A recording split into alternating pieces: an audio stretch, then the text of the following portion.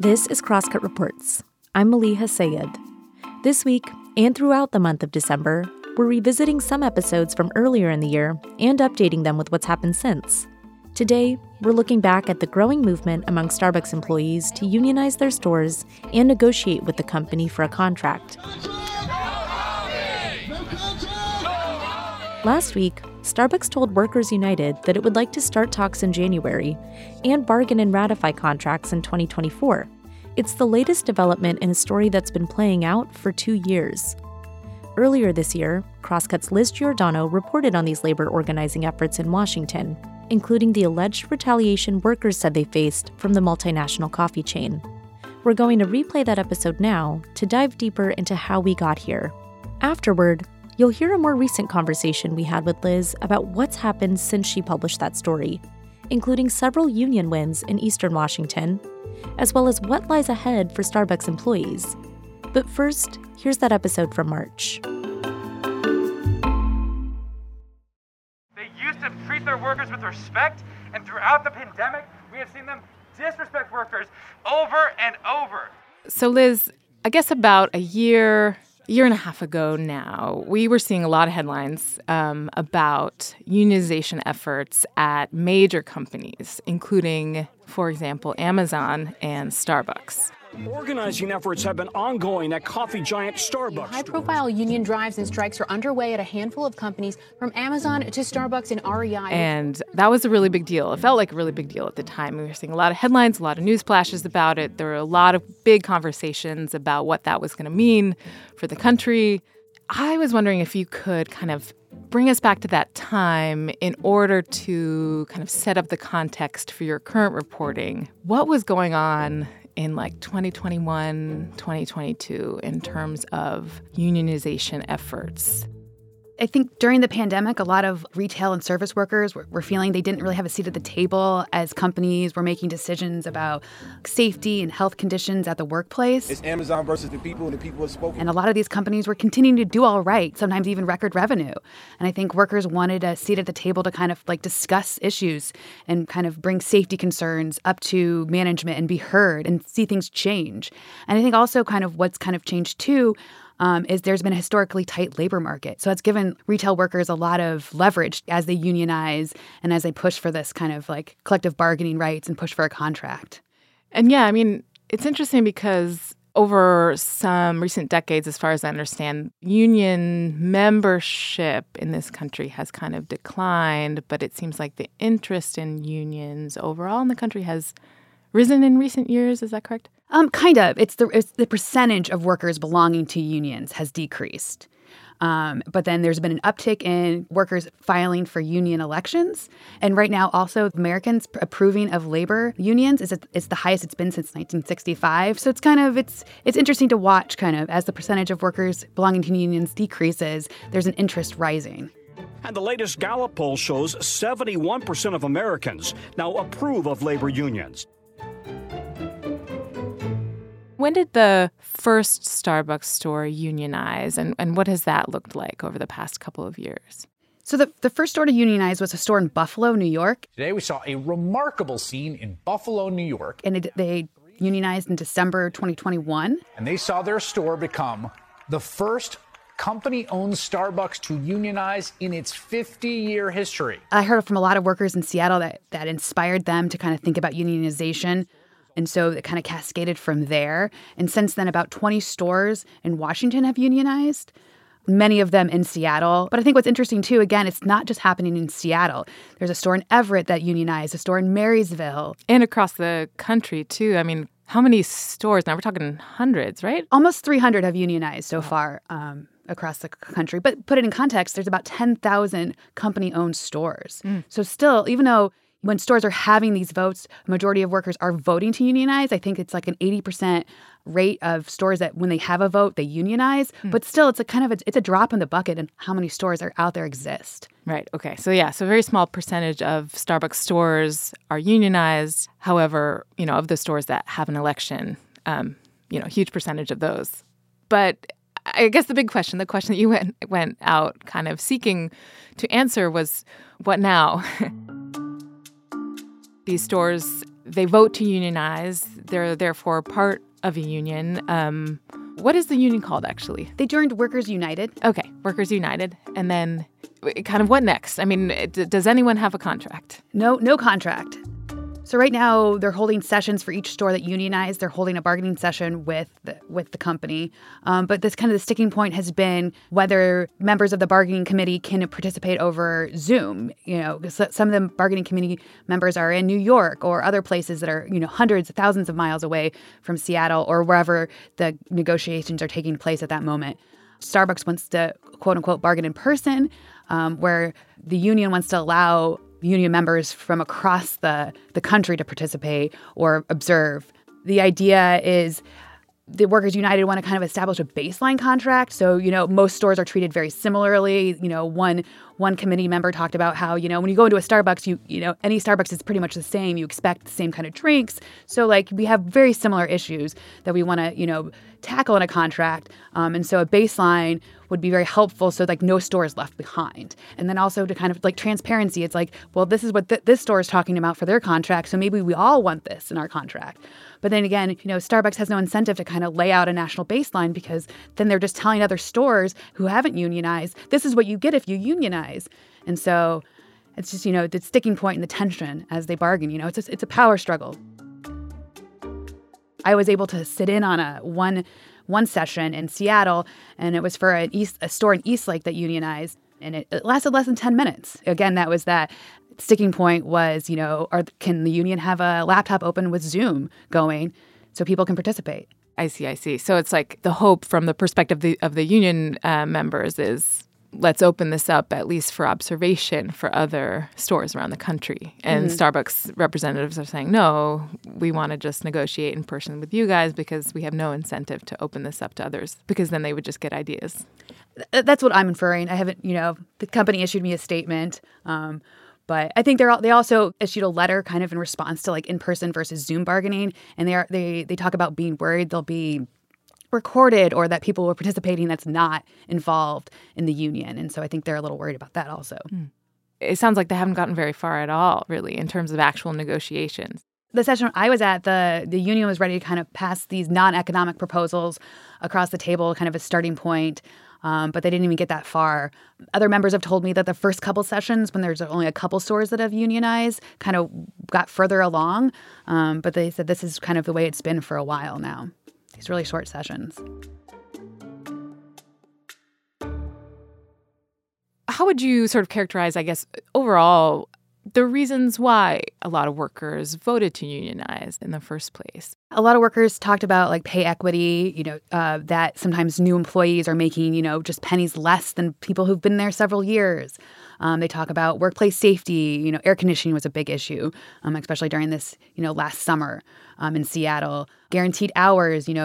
Some workers talk about their hours fluctuating so much they're not sure if they can pay rent. And again, going back to the idea of having a seat at the table when the company was making some of these decisions about the pandemic. One worker pointed to hazard pay. The company offered that voluntarily for a few months, but then stopped. And this worker felt that it was too soon. The pandemic was still here, it was still around, and that they still wanted that hazard pay. Yeah, pretty typical reasons why a lot of places or why a lot of workers want to unionize.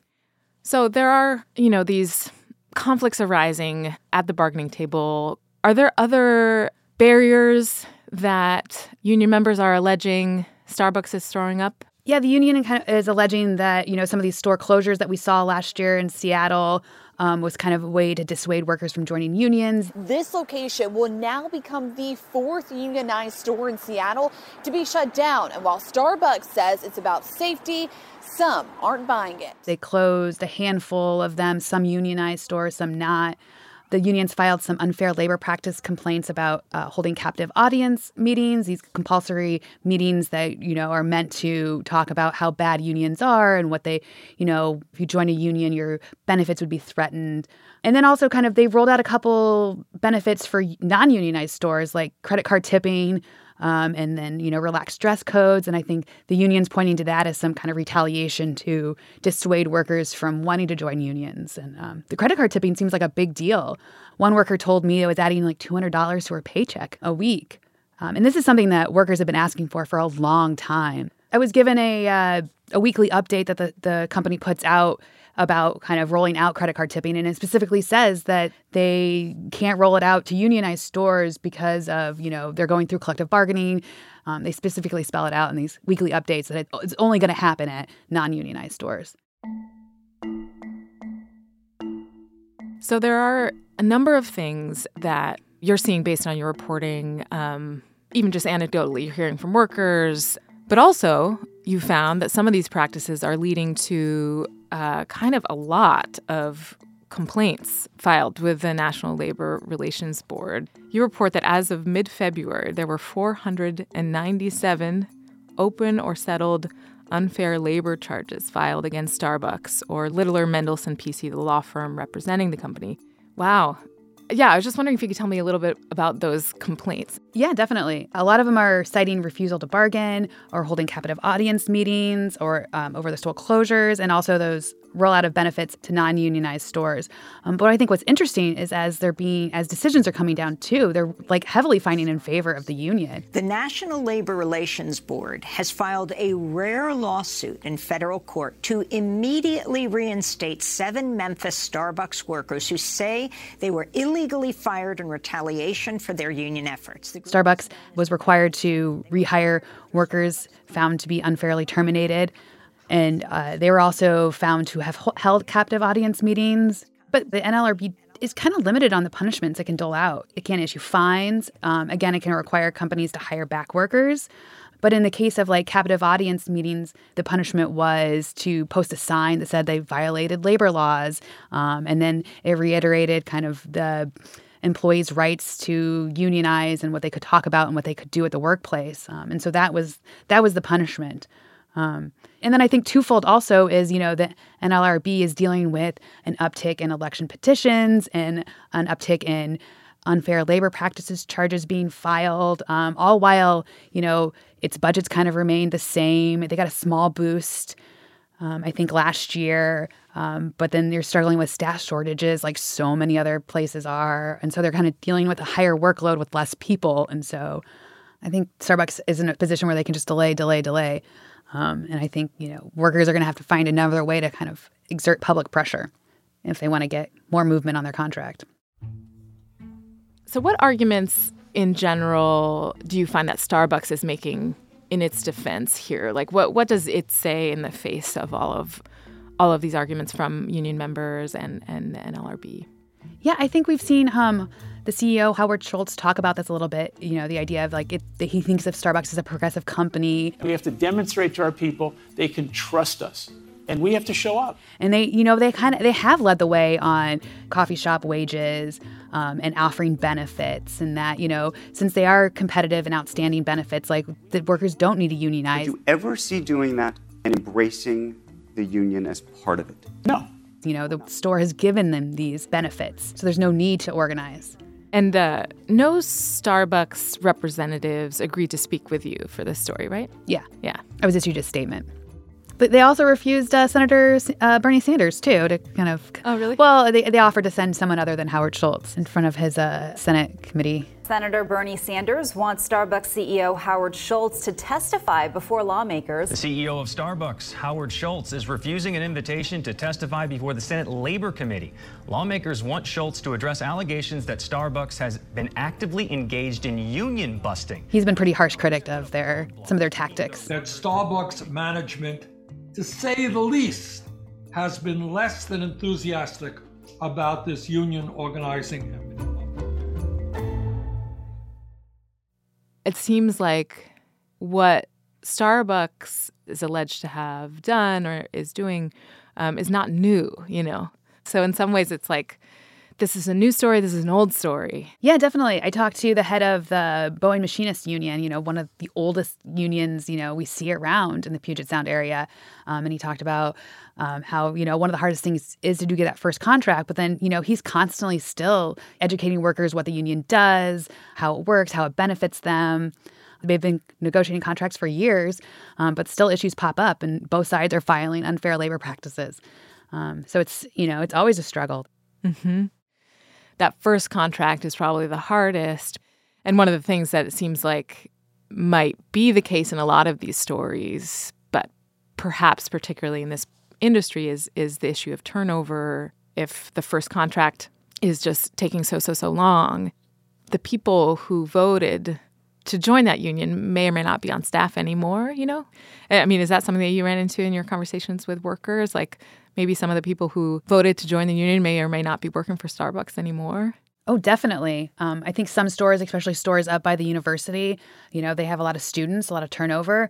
The one Eastlake store I talked to, they were actually the 100th store to unionize. Only 2 workers remain. And granted, it's a small store, not a lot of workers, but only 2 workers remained that took that union vote. And so one worker talked about how many new workers don't even know they belong to a union because, they're not paying union dues until there's a contract. And so they're not really seeing a benefit of the union, she talked about, only seeing kind of the bad parts because they're not getting the credit card tipping. They're not getting the relaxation of the dress code. Mm-hmm. And yet the unionization efforts, the new unionization efforts, in some cases are continuing. So recently you went up to Shoreline. Can you tell me about that? I brought you guys t-shirts. Oh my God. Yes, a Shoreline Starbucks, the first Shoreline Starbucks to unionize, took a vote in late January. They closed the store for 2 voting periods one day. I was there at the very end when the National Labor Relations Board was counting the votes, and a couple of baristas had gathered outside to kind of witness it. Oh my gosh, we're really I know, I can't stop smiling. I'm really excited. I have the mask on, but it's there. The grid. They can be as mean as they want. They can't change the vote. Yes. And it was pretty decisive. I think one person who voted against joining the union.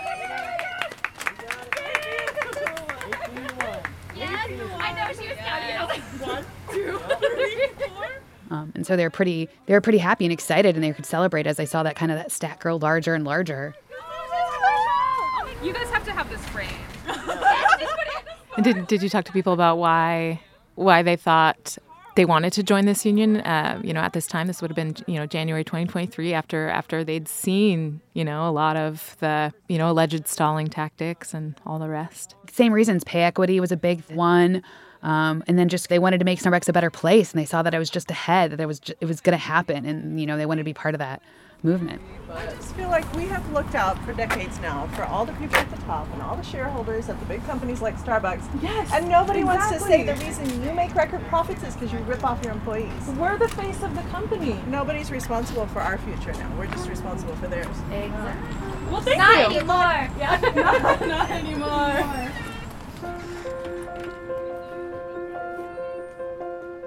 A lot of workers talked about the idea of, they wanted to stick around, to see Starbucks become a better place because, Starbucks sets the standards for a lot of places. It's a big company. If they raise their pay, other places have to raise their pay. Otherwise, people would just go to Starbucks because there's locations everywhere. And so I think that was really interesting, kind of that seeing it in a larger picture. Yeah, I was curious about that. Because it's part of the reason that the larger public is watching Starbucks, Amazon, these big companies and these stories about unionization efforts at these companies is because they're huge companies. They have such a big impact on the larger labor market. They have such a big impact on other companies and what they do. What do you feel like this says, if anything, about unionization efforts going forward? What does this say about what's next, I guess? Well, I think, watching Starbucks is kind of set the stage for what is next. Amazon warehouses are starting to unionize, but not in the numbers that Starbucks stores have. And so I think it is kind of going to set a precedent. Are these workers going to be successful? Are they going to get a contract that improves their working conditions, that improves pay equity? I think a lot of people are watching Starbucks to kind of see how it could play out in other places. Yeah, it's still a watching and waiting, I guess. In some ways, it seems like you kind of set out on this reporting journey to kind of see, okay, so the vote happens, again, what next? And then how is this playing out? And then sure enough, it's been a lot of waiting. And then sure enough, it's a lot more waiting. And then sure enough, it's a lot more waiting. That's what it sounds like. Is that how it feels to you? Oh, definitely. I think we'll be watching this story for a while.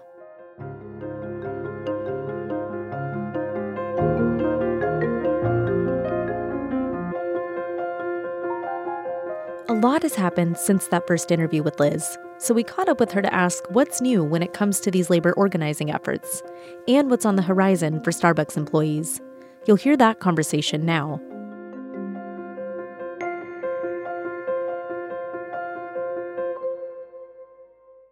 In the month since, you had an update, and it was, I think, on the precipice of or right after a new CEO came in to Starbucks. Starbucks, the new CEO, officially taking the helm of the coffee giant nearly 2 weeks earlier than expected. What was happening around that time?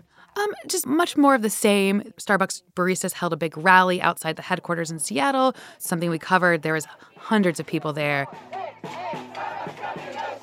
Lots of different labor organizations came out to support them. But really, it was just, I think, a chance for the union to vocalize their needs and their wants with the new CEO. It's more recently that things in Washington kind of started to shift a little bit. 3 stores in Eastern Washington unionized, 1 in Spokane, 1 in Walla Walla, and 1 in Prosser. Yeah, and that was a story in, I think it was September you wrote. There's this growing traction happening in Eastern Washington. Do you know why it's building there, or why the momentum has started to kind of grow there? I think it was just like one store, the first store in Walla Walla unionized, and then other stores in Eastern Washington saw it happening closer to home and in stores that they were more relatable to. And so I think that's kind of when they decided that this could happen here too. It's not just a Western Washington, a Seattle movement, but it could be a statewide action. Right. And I think you wrote about something that had happened in the Prosser Cafe specifically. There was a challenge to Prosser's effort to unionize. Yeah, after Prosser took a vote, Starbucks challenged that election. They alleged electioneering. A Prosser barista described it as they were hanging out on a patio outside the store while voting occurred. And to avoid kind of a lengthy legal fight, the baristas at Prosser decided to just hold a revote. And they had... The first vote was like 3-1, so they were very, very confident that they would again vote in the union, which is what they did, in a pretty quick vote. And so it doesn't seem like Starbucks is going to challenge that. Yeah, and it was funny. Today we're recording. It's November 16th, and it's Red Cup Day. 14 stores from 9 different Washington cities say they're walking out on Red Cup Day, where thousands of free, reusable cups are handed out, making it one of the busiest days for staff. And now everyone's downtown protesting. And I guess this is maybe more speculative, but do you see this movement continuing to grow and build or kind of evolve over time? It seems like it really took off during the pandemic when people were going into work and dealing with, being exposed to people during the pandemic. And so do you think that momentum's going to continue? Are we going to keep seeing people trying to unionize around the state? I think so, because we saw a lot of movement with strikes with the auto workers and the Actors and Writers Guild. They were able to achieve a lot of their goals through strikes and through unionizing. I think there's still a long slog for Starbucks workers because, it's still a very small percentage of stores have unionized. Like 363 voted in a union. And I think Starbucks workers are going to need to kind of win the support of their customers to kind of push Starbucks into, to the bargaining table. There is a hearing in front of the National Labor Relations Board about allegations of Starbucks not bargaining in good faith that's being heard right now, but a decision's still far out. The hearing's supposed to last until March of next year, and then it could take, maybe a year even for a decision because other decisions have taken that long. It's specifically going to tackle hybrid bargaining. Do they have to only bargain in person? Can they bargain over Zoom? And I think that's going to kind of then lead to like the idea of, is there going to be a national contract or is there going to be store by store? So I think, for Starbucks workers, there's still a long road ahead, but for other retail workers, I think we are going to see a lot of more organizing and unionization because workers are seeing a benefit, are seeing, something come out of that.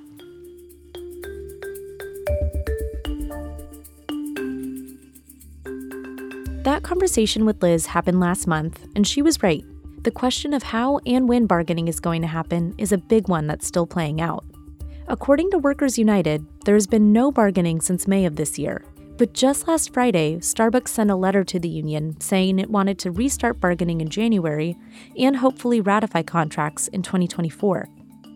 Liz's union sources say, however, that they're not sure this announcement from Starbucks changes much. And the company still hasn't budged on the union's ask for hybrid bargaining. One more update. As of December 6th, 367 Starbucks stores have unionized. Liz will be sure to follow up on all of this in the new year.